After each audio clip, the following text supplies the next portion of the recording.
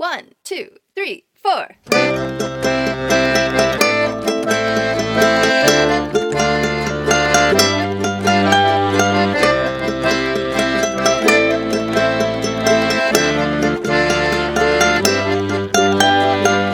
Jeder einer hat ein hungrig Herz. Jeder einer hat ein hungrig Herz. Keinen Geber auf den großen Schatz. Jeder einer hat ein hungrig Herz.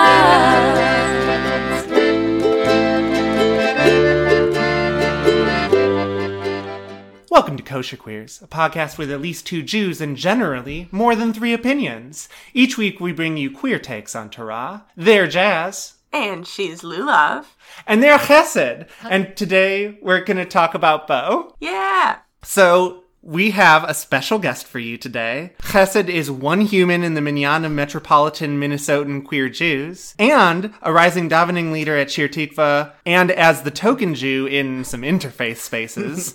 They are also a medical laboratory technician student at St. Paul College. They will steal your vital fluids, but with consent. With consent. So I guess they will borrow your vital fluids and not return them. Yes. Much like the Jews do in this week's Parsha. Sorry. Ooh, okay, blood libel time. They don't steal blood, they just borrow things and don't give them back. Anyway, continue. And lastly but not leastly, they love joyful direct action. Yes. Aw, welcome. Thank you. I'm so glad to be here. Yeah, Chesed goes to my shul. Yes. They're a cool kid. Yes, I am also a baby. Yeah, I met them when they were 17. Mm-hmm. What? Yes, I'm Yeah. only 20. So yeah, we've known each other for several years now. Yes. Which is fun. It's great.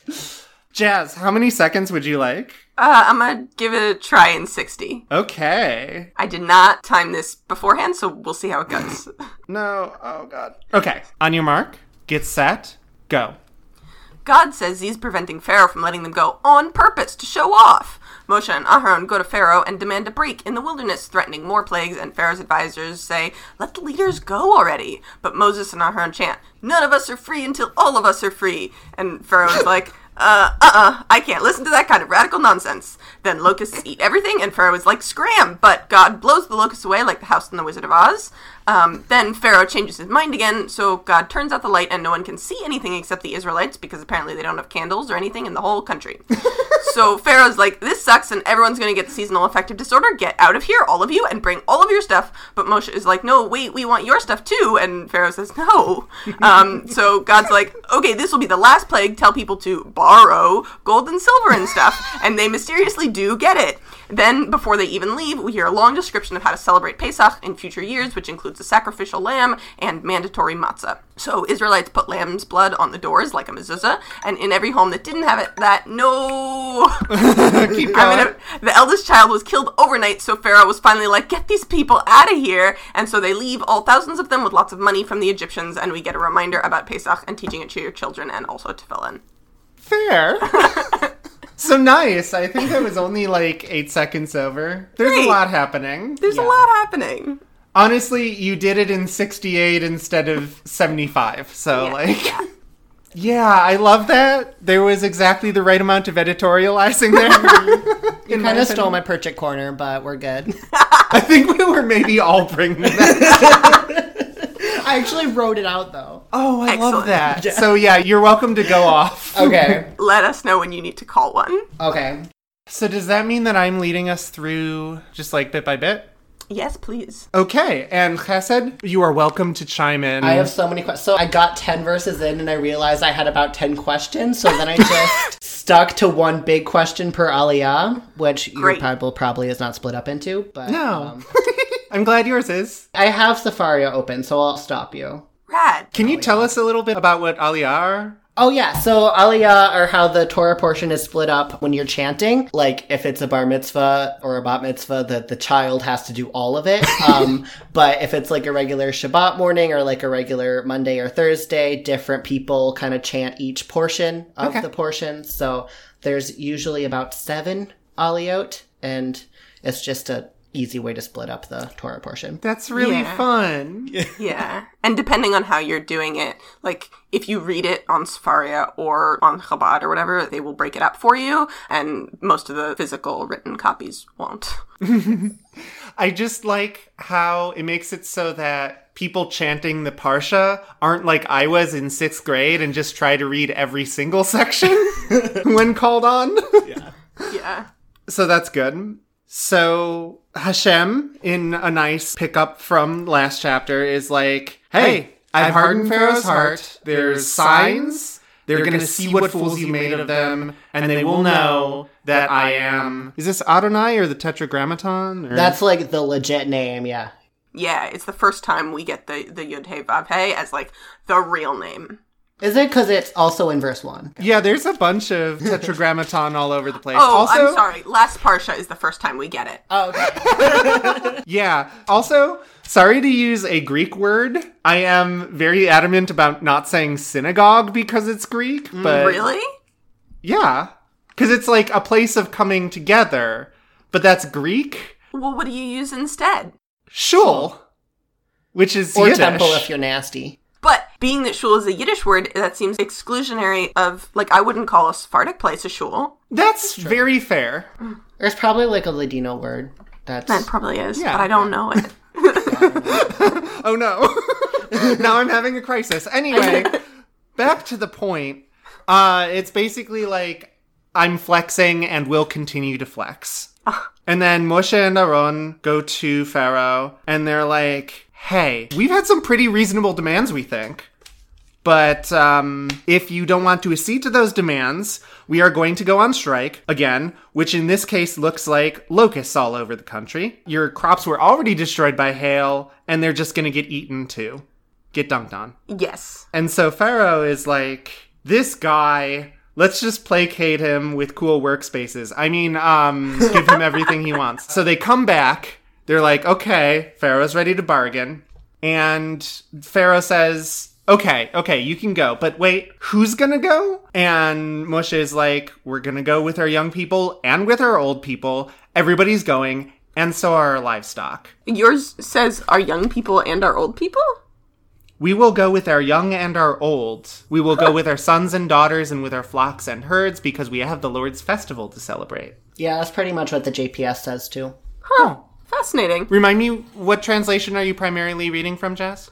I was looking at my Reformed translation, which does not use young and old specifically, but translates that line as we will all go regardless of social station. I love that. Oh, all right. Yeah. A little bit of editorializing. It's a little bit of editorializing, but I love it. Yeah, like, I think that this part is doing the mirrorism that we see with, like, he made them male and female. Right. It's like, we will go with our young and our old, just like all of them. And so that translation is, Jazz, you're the linguist. It's like the gist rather than the exact thing. Okay. Yeah. Translation is an art. There's a person who I follow whose name is Artemis Lopez, I think, who talks a lot about how, like, queer translation is an art in and of itself to try and get the nuance, and that's the feeling I have here. Good. Pharaoh's like, yeah, that doesn't sound right. You don't need to bring your kids. Plainly, you have some evil purpose in mind. Does it say evil purpose? In this translation, Okay. yeah. In the JPS, it says you are bent on mischief. Mine too, yeah. I love that. Yeah. Clearly, you're mischief makers, you social justice warriors. And so only your men, nobody else. Yeah. And that's the first Aliyah. Yeah. So I have big questions. Big question. I have lots of little questions, but I'm going to start with the big question. I'd love it. Which, what the heck is going on here? Like, starting with the very first verse, it's like, hey God, what's up? Why you making it so Pharaoh won't let your people go? And also, why are you so intent on getting so much attention? Yeah. I mean, I think that's kind of the big theological question in some ways of this whole area is why is God doing that? And the commentary that I read a little bit said, even though we recognize this introduces kind of a theological problem, the text itself was probably more concerned with establishing how powerful God was in terms of saying that nothing happened that could be ultimately opposed to God's wishes. So if Pharaoh was being really stubborn and annoying, that must have also somehow been part of the plan. And so that they were focused on that instead. I feel like we can do better in interpreting, but that was the one that they offered to me. Yeah, I like that as a Doylist interpretation. My Watsonian is that, like you said in the short summary, none of us are free until all of us are free. If they just went with the first offer that they got, it wouldn't set a precedent. Yeah. It wouldn't mean that they're gone. And so, like we've talked about in previous episodes, this shows us that it's a long process to get permanent gains. And so I think insofar as it is explicitly part of God's plan, it's like, okay, I'm going to make sure that you demonstrate your power and my power and get your people free forever. Yeah. I was listening to another commentary. Rabbi Sandra Lawson has these 1 minute Torah analysis, and she calls it minute lessons from the Torah. And she has a little podcast that does that too. And this was her takeaway from the whole Parsha was, she said it as, we ain't leaving anybody behind. Good. Yeah. Did you have further questions, Chesed? Well, I want to bring one teaching that I learned from my Rabbi Ariel Lakach Rosenberg. Woo! Yeah, she's great. And Also really pretty. she's so beautiful.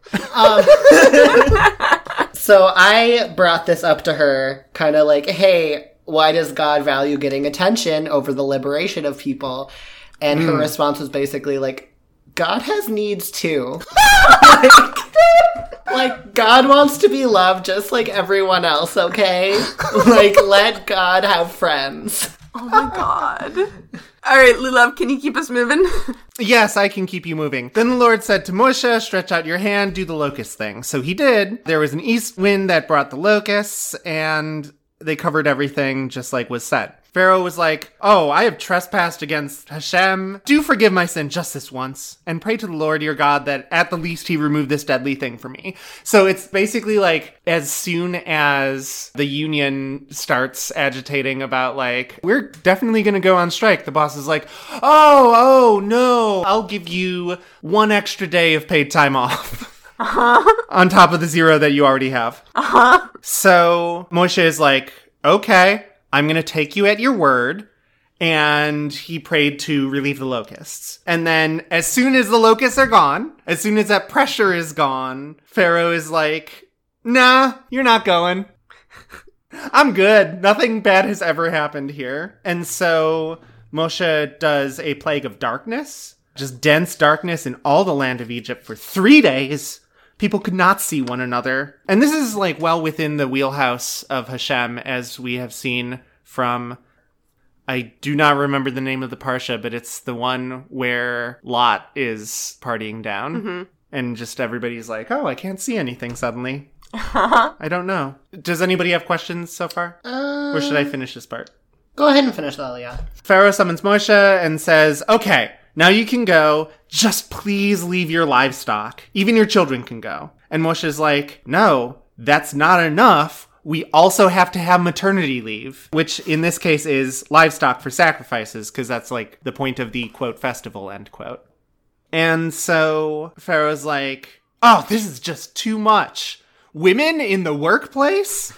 And take care that you do not see my face again, for on the day you see my face, you shall die. Yep. And Moshe's like, okay, bye forever, I guess. That's the end of the chapter, and he went over a little bit on the Aliyah, but that's fine. Okay. So I'm really curious about this whole festival thing. What does Pharaoh think is happening? Does he think the Israelites are going to come back after the festival? Yeah. That's what they're promising him. I don't know that he thinks that they're coming back, but they would like him to think that they're coming back. Isn't that the implication? Yeah, I think this fits. Oh, did you have something? No, I'm just this is a part of the narrative that you don't get in Prince of Egypt. Yeah. Yeah. It's all contained in one song. Right. I don't actually read Torah as much as I should, and I kind of forget that there's this stuff that I forget about, So I think this fits really well into the schema that I was talking about, where you have to agitate for permanent gains. If Pharaoh had just been like, yeah, you can go do a festival, then there probably would just have been an annual festival with a bunch of sacrifices where everybody went. But because there's such an arduous process and there are, what's the liberal saying, deep rifts, it ends with the Israelites just leaving forever because there is no way to be slaves and also worship the God of freedom. There is a note also that I was reading in my commentary that said also these plagues, I always envision them taking place, very, very close to each other, but that they're actually supposed to have taken place over the course of a year. Okay. So people have a long time to be really fed up with stuff and organize and whatever. Yeah, and I was going to high school when Scott Walker was just elected in Wisconsin. There's a plague. So, right? So I definitely lived through some very drawn out teachers' contract negotiations. And yeah, it takes a while to demand and be rewarded with what you need. Right. Which, I mean, there's a lot to wrestle with here in our modern times of incremental progress versus revolution. This is revolution where they refuse to accept the incremental progress. Yeah. And it's okay, what does this have to tell us about now? I think where we as what's the word? Progressive socialists, whatever is relevant in this case, where we do not accept of incremental change is where that incremental change is the end of it. Right. We need a festival where we have our young ones and our livestock. You can't just let trans people in the military and call it a day. Yeah. Right. Yeah. This may be tangential, but I have this quote rattling around in my head, which is one of those famous Assata Shakur quotes that goes, "It is our duty to fight for our freedom. It is our duty to win. We must love each other and support each other. We have nothing to lose but our chains." Oh, that's cute. Thank you, ma'am. Not you, Yes, no, I understand. quote, yes.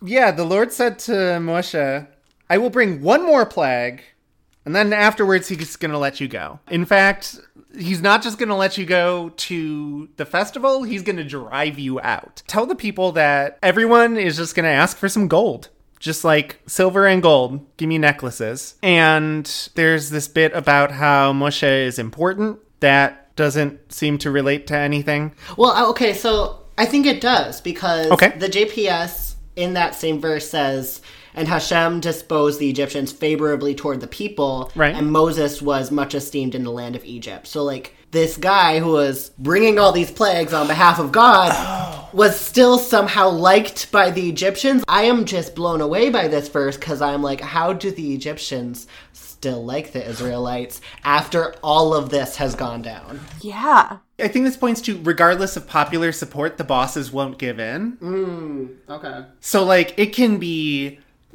comically obvious that Pharaoh's actions are bad for Egypt as a whole. And the Egyptian people can be yeah, just let them go, man. This isn't worth it. And they can care a lot about that. But it doesn't matter because Pharaoh's the one giving orders and the military and stuff are the ones following the orders. I like that Perchik corner. Thank you. Thanks. This entire episode is just a Perchik corner.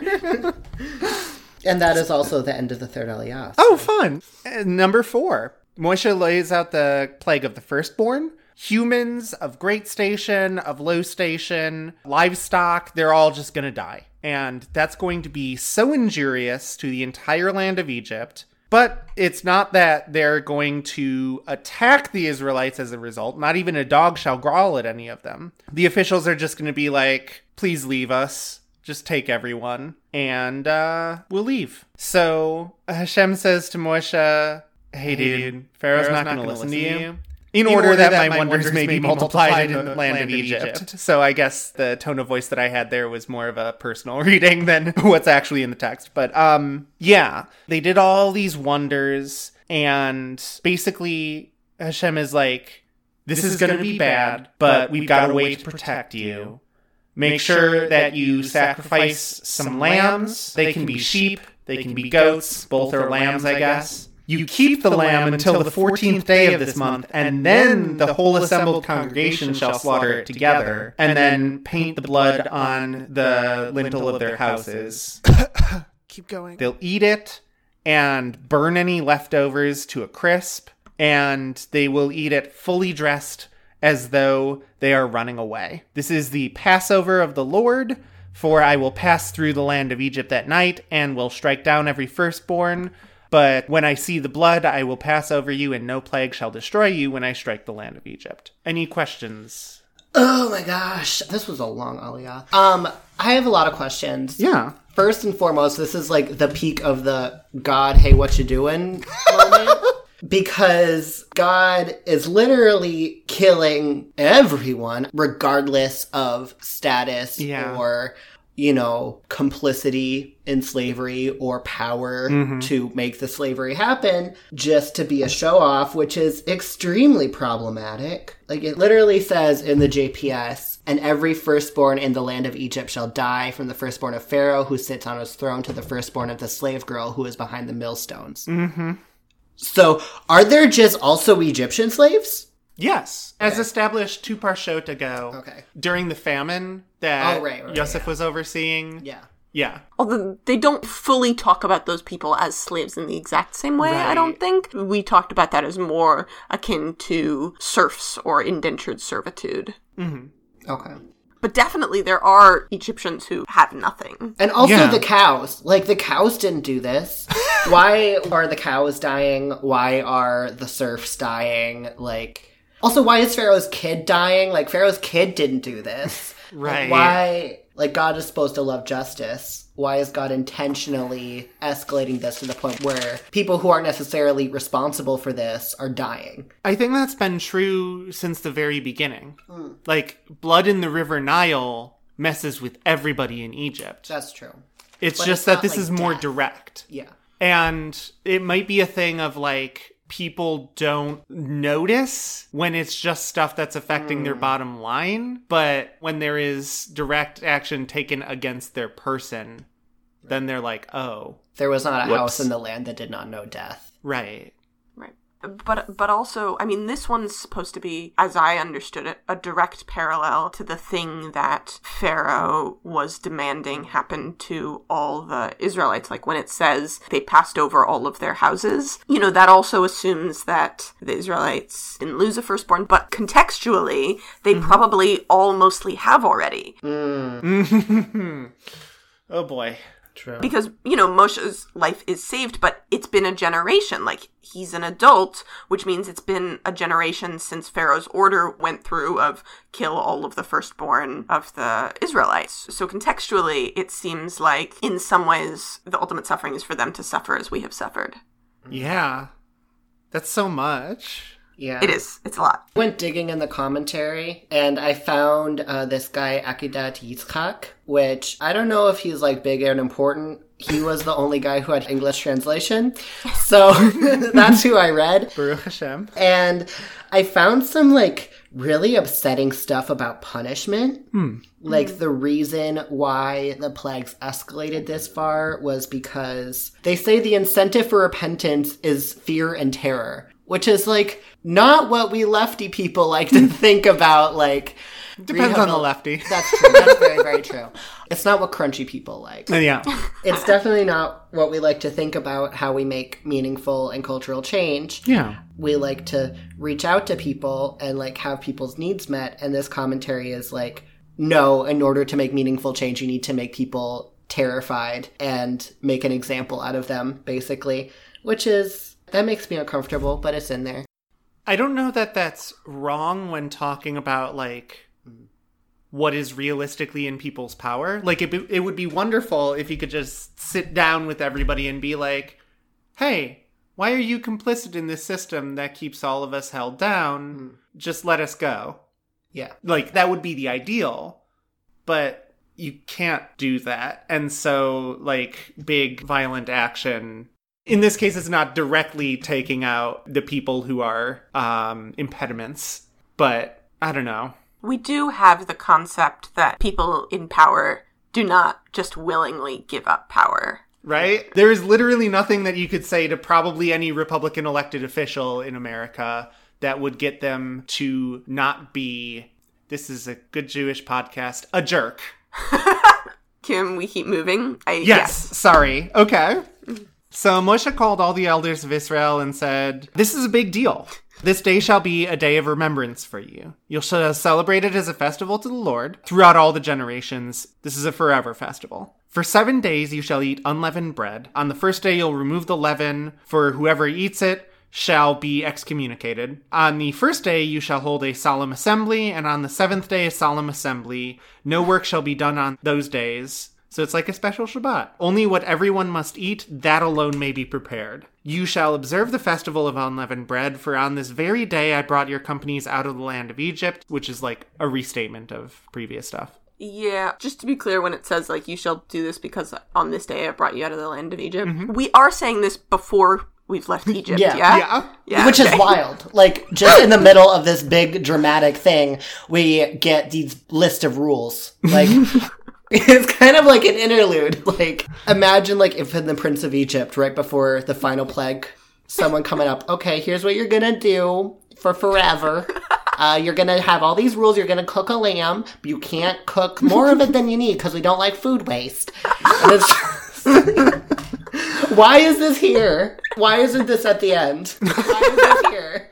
I have a partial explanation. Okay. Which is, I do not think the technical religious version of the explanation, but my version of the explanation is you have to imagine, like, you're telling this story, and you're telling it as kind of a didactic story, and also you're telling it, like, to an audience that already celebrates Pesach, and also in that audience is children. And if you tell the, like, moral bit about, and here's the rituals, at the very end, the children are all like, "I'm leaving, I am out of here, like, you have bored me, I already finished the story part." But if you do it in the middle where you're like, "We were in this dramatic thing, and then guess how that connects to what we do now, Shlomo." Okay. And then they're like, but the story. And they're like, so when are you supposed to eat matzah? And they're like, but the story. So you insert your didactic thing in the middle, and then you go back to the story. Okay. That does make sense. And it is kind of wild, because it's like, I knew that Pesach was a Torah holiday, but also we literally do the Seder. And it's in the Torah. And I'm like, y'all, it's right there. What? Yeah, I'm looking at a Seder plate right now. It's in the Torah. It's in the Torah. Except for the lamb stuff. We don't do the lamb stuff like that anymore because we don't have a temple. Also, we have leftovers. Yeah, also, I guess the plate is not... I think the plate stuff is made up. Well, but it's all made up, but yeah. Well, we're supposed to have bitter herbs. We're supposed to have matzah. Yeah. Oh. Yeah, like, we're supposed to have bitter herbs and matzah and the lamb. It's like, we eat all those. Yeah. Cool. I love that. I think the eggs are a little bit more made up. But anyway, let's keep going. Okay, sorry. Right. Where were we? "In the first month, from the evening of the 14th day until the evening of the 21st day, you shall eat unleavened bread. For 7 days..." Okay, we're still talking about matzah. Then Moshe called all the elders of Israel and said, "Okay, get those lambs for your families and slaughter them. Take a bunch of hyssop, dip it in the blood that is in the basin, and touch the lintel and the 2 doorposts with the blood in the basin. None of you shall go outside the door of your house until morning, for the Lord shall pass through to strike down the Egyptians. When he sees the blood on the lintel and on the 2 doorposts, the Lord will pass over that door and will not allow the destroyer to enter your houses to strike you down. You shall observe this rite as a perpetual ordinance for you and your children." Which is interesting. I guess that's what you were talking about, how we don't do the, like, Paschal sacrifice exactly because we don't have a temple. Yeah, but basically, like Chesed was saying, we just do exactly this forever. Yeah. Yeah. Technically, we should be painting blood on our mezuzah with, like, hyssop. I think that's why we have a mezuzah instead. It's fine. Oh, yeah, so you can shema. That sounds great. I love that. I don't recognize this word that it has for destroyer. Oh, yeah? Yeah, I think the word is hamashchit, which is a feminine word, so girl power, I guess. Do you have destroyer in your text, Jess? Yes, I do have it as destroyer. Cool, so that's a universal translation. And it's capitalized. Yeah, okay. It sure is. Oh, it's not for me. I love that. It definitely is for me, and I'm checking. It's not in the Chabad version. It's just I have 2 translations. Cool. As usual. I love that for you. Okay, technically I have 3, but... I have the same translation, but one's in a book and one's on my phone. Okay. You shall observe this rite as a perpetual ordinance for you and your children. When you come to the land that the Lord will give you, as he has promised, you shall keep this observance. And when the children ask, what does this mean? You'll say, it is the Passover sacrifice to the Lord, for he passed over the houses of the Israelites in Egypt when he struck down the Egyptians, but spared our houses. And everybody claps. We just have the 4 children start right Or here. we pour out our entire booze. What? Or we pour out our entire booze because we're sad because people died. Yeah. Yeah. Yeah, pour one out for everyone. I actually do love that, kind of. Yeah. So the Israelites went and did just as the Lord had commanded Moshe and Aaron. At midnight, the Lord struck down everyone. Pharaoh woke up and was like, oh, my son was carrying a vase, and then he dropped it, and now I am very sad. And he's on a slab. That's Sorry, Prince of editorializing Egypt. From Prince of Egypt. I'm Yes. like, that's not in here. No. So yeah, he was very sad because his son died, and there was a loud cry in Egypt, for there was not a house without someone dead. So he summons Moshe and Aaron immediately in the night and says, get out of here. Go worship the Lord.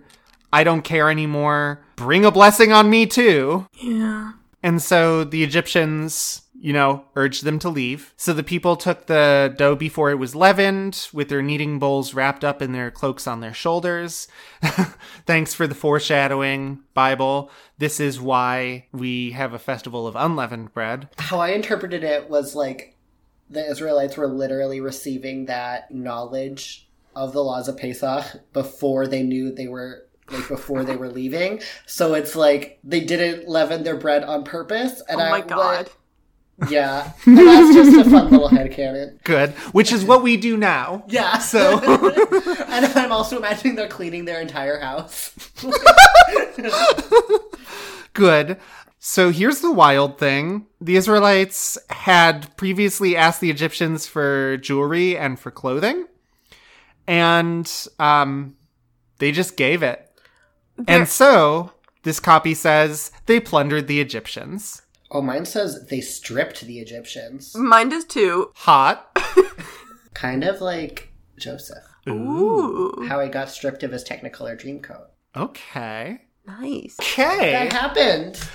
And then he went to Egypt and got stripped again. Yeah. They're like bringing upon themselves the title of Bechor because it was abused by Egyptians, I guess, is what Deco might say if he were here. Maybe, and also the Bechor is supposed to be the firstborn son. Yeah? Who, So all of those are dead, so it's up for grabs. Whoa. God. Thanks for bringing that up. That's like, we're vibing.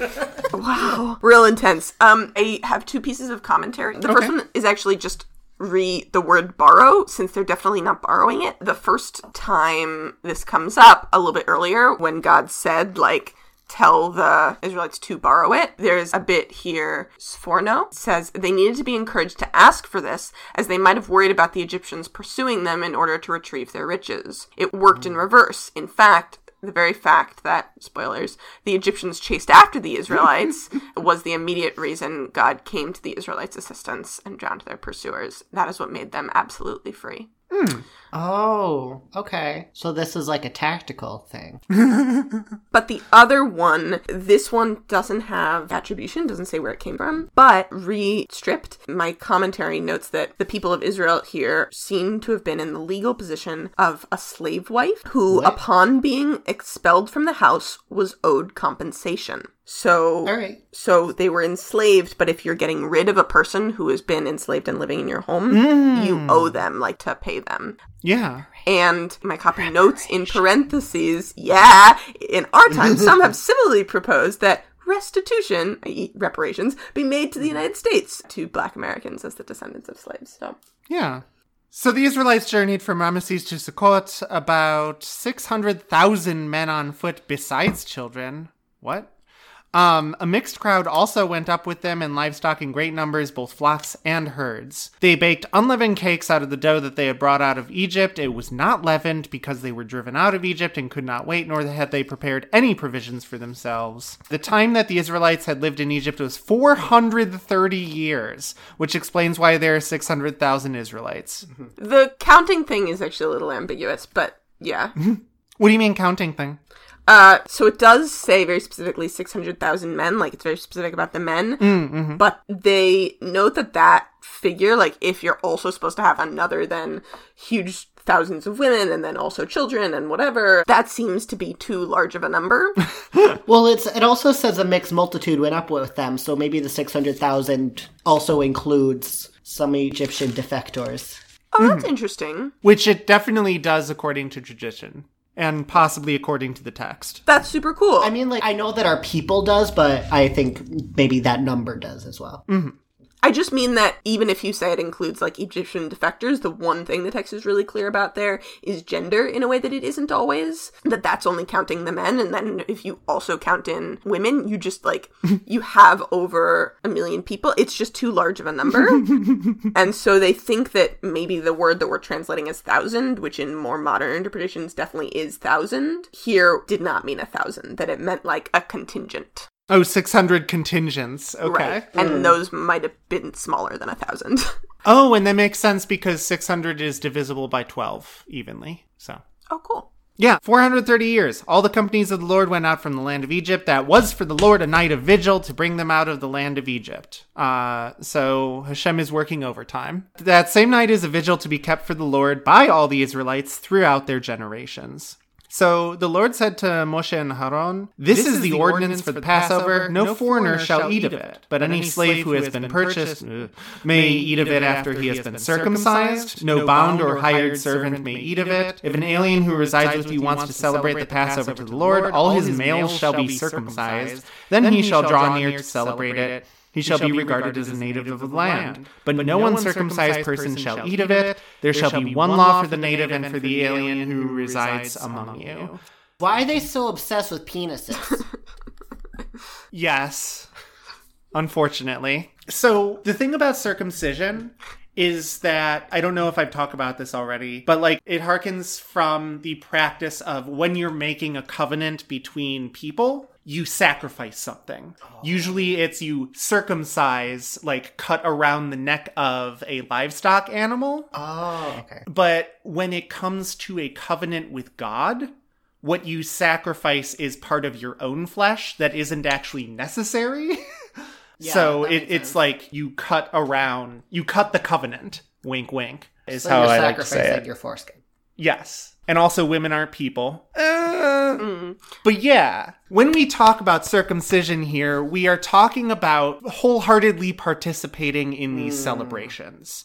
So basically it's saying, don't just let randos at Pesach with you. Make sure that it's people who like actually care about your family's traditions and are celebrating it as like a solemn and joyous festival with you. Okay, I'm into that. Does that jive with you, Jess?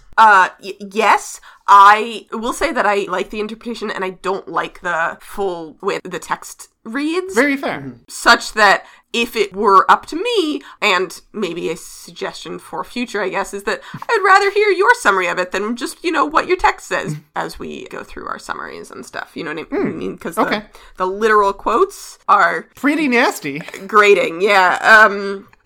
Okay. But I will say that the thing it is reminding me of is, as you say about like only have people who like value it there, is how sometimes there are Christian satyrs that like just have no Jews at them, but they're like, we're going to do Jewish things. And I don't like those. No. It makes me want to do a punch. Yeah, and there was an NPR story about Jews inviting Goyim to their satyrs, which like... I do that. I feel fine about that. Right. Isn't that like a custom? Because like you're supposed to invite people to come eat with you. Right. So on the one hand, I love the general idea of like, hey friends, come learn about our Jewish traditions and have fun with us at this solemn festival where we feed you. On the other hand, it being on NPR, just like... in a very public location and without the nuance of don't invite people who won't take this seriously. True. Don't love that. Yeah. But I've always had yeah. non-Jews at Seders, and especially, like, as you're part of communities that have, like, interfaith couples and stuff, like, what are you gonna do? Like, invite somebody and not invite their partner? That's so rude. Oh, God, yeah. And, like, when I was a kid and wasn't being actively Jewish, but still, like, doing Pesach, it was very important to me to, like, we didn't have our own Passover meals at home. We went to, like, the Goldsteins? Is that their last name? I don't know. I don't know these people. You don't know these people. Anyway, point is, like, we went to other Jewish families who we were family friends with and had a big communal meal. Yeah. And read out of their Haggadot.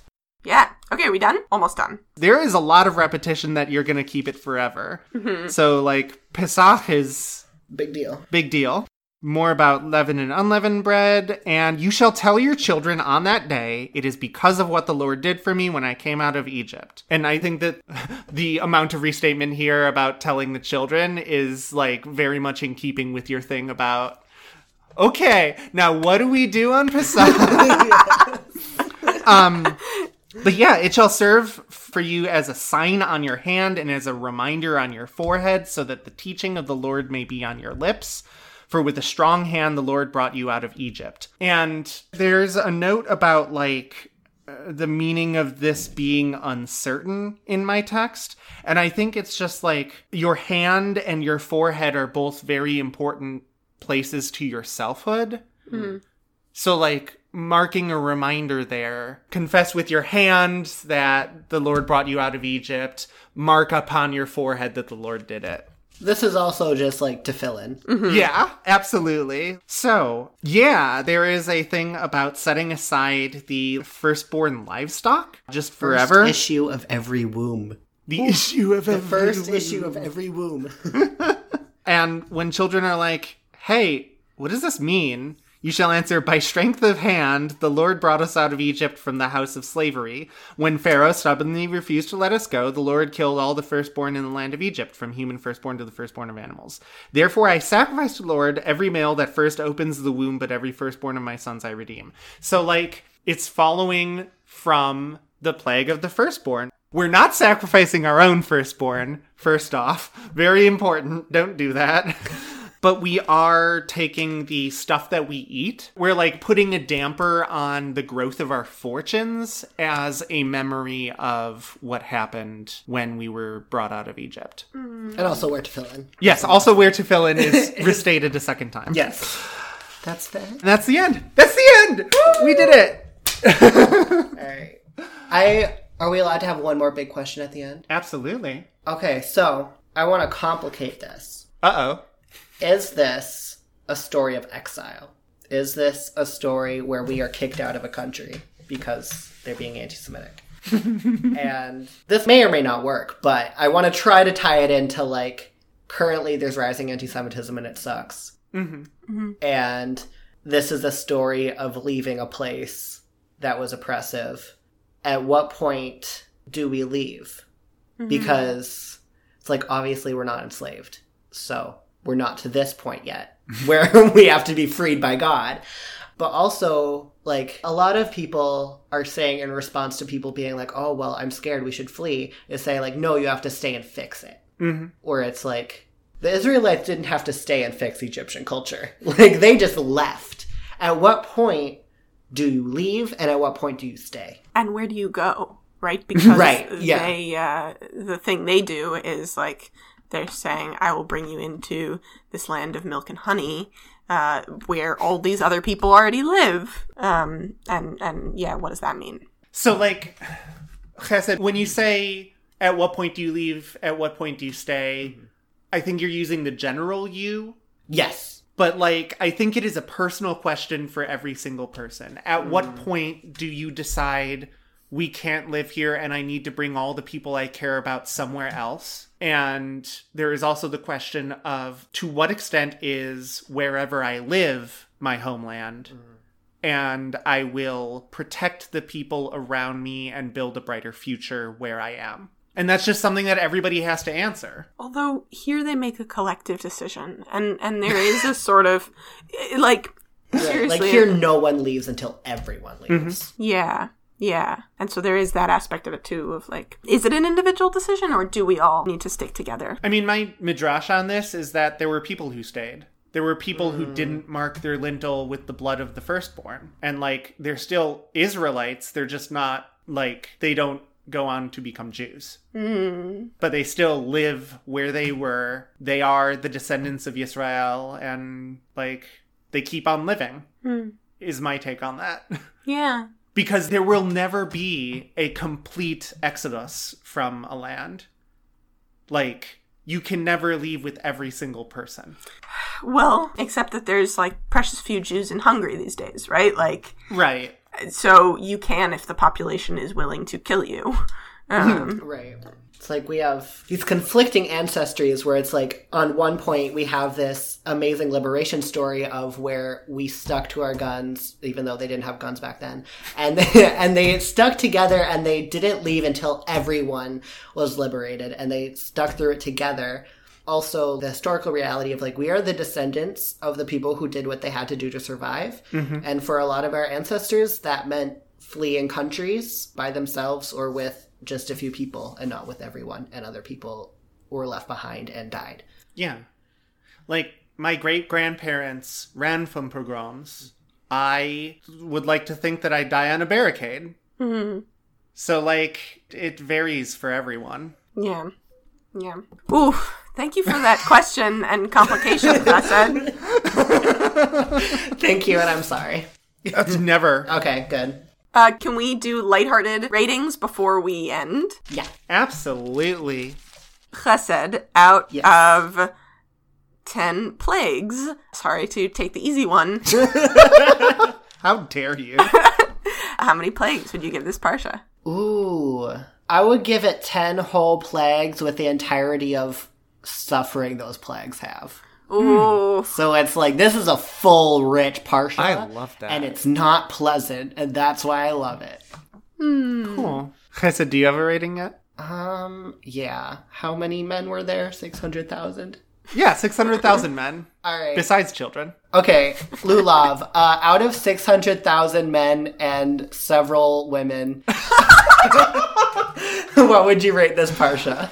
You gotta stop giving love scales of men. At least I included several women. I would rate this parsha 545,732 men All right, cool. besides children.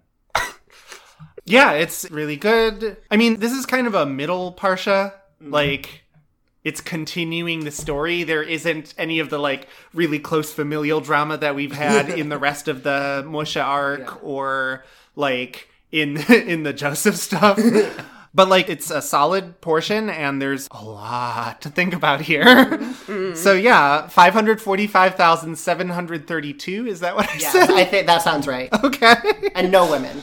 Well, we just don't talk about them. Jazz, out of 7 days, the first and seventh of which are solemn assemblies, what would you rate this parsha? I would rate it, I think, 6 days, but including both the solemn ones. Cool. There's like a day in the middle, but it's like maybe a half day. But yeah, so I really like it. I think it's really intense, and I appreciate that it gives us a lot to wrestle with. I love Passover. Passover is my favorite holiday. We can't even have challah on it, so it's not even a holiday. But yeah, so I love Pesach, and I love how much this one causes us to wrestle with ideas of liberation and what is it and what could it be, and I really do struggle with some of the death and stuff that is entailed in that. And I don't know if we come back to it, but if we don't talk about it again before Passover, I just do want to say that it is very important to me, and I really love that we have as part of our like official liturgy that we mourn what happened with the firstborn, and with all of the plagues, that like we're not supposed to be taking joy in their pain. Yeah. Even as we're celebrating our freedom. Jazz, Yeah. can you take us to the close? Yeah. I sure can. Thanks so much for listening to Kosher Queers. If you like what you've heard, you can support us on Patreon at patreon.com/kosherqueers, which will give you bonus content and help us keep making this for you. You can also follow us on Twitter at Kosher Queers, or like us on Facebook at Kosher Queers, or email us your questions, comments, and concerns at kosherqueers@gmail.com. And please spread the word about our podcast. Our artwork is by the talented Lior Gross. Our music is courtesy of the fabulous band Brivilla, whose work you can find on Bandcamp. Go buy their album. They're great. Our sound production this week is done by my lovely co-host, Lulav Arnau. Thus says my co-host. I'm Jazz Twersky, and you can find me at WordNerdKnitter on Twitter. I recorded this audio on the traditional lands of the Lenape people. I'm Lulav Arnau, and you can find me at SpaceTrek6 on Twitter, or yell at me at PalmLiker. I recorded this audio on the traditional lands of the Wapekute and Anishinaabeg, as did our good friend Chesed. Chesed, where can we find you on the internet? You can find me on Twitter at Chesedbein, Khesedbein, but I'm much better in real life. They are. They're an absolute joy. Thank you. Have a lovely queer Jewish day.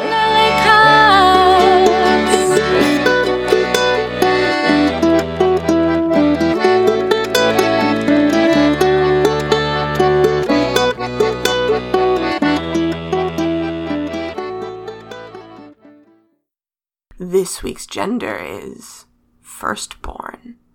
This week's pronouns are redeem, redeemed, redemption.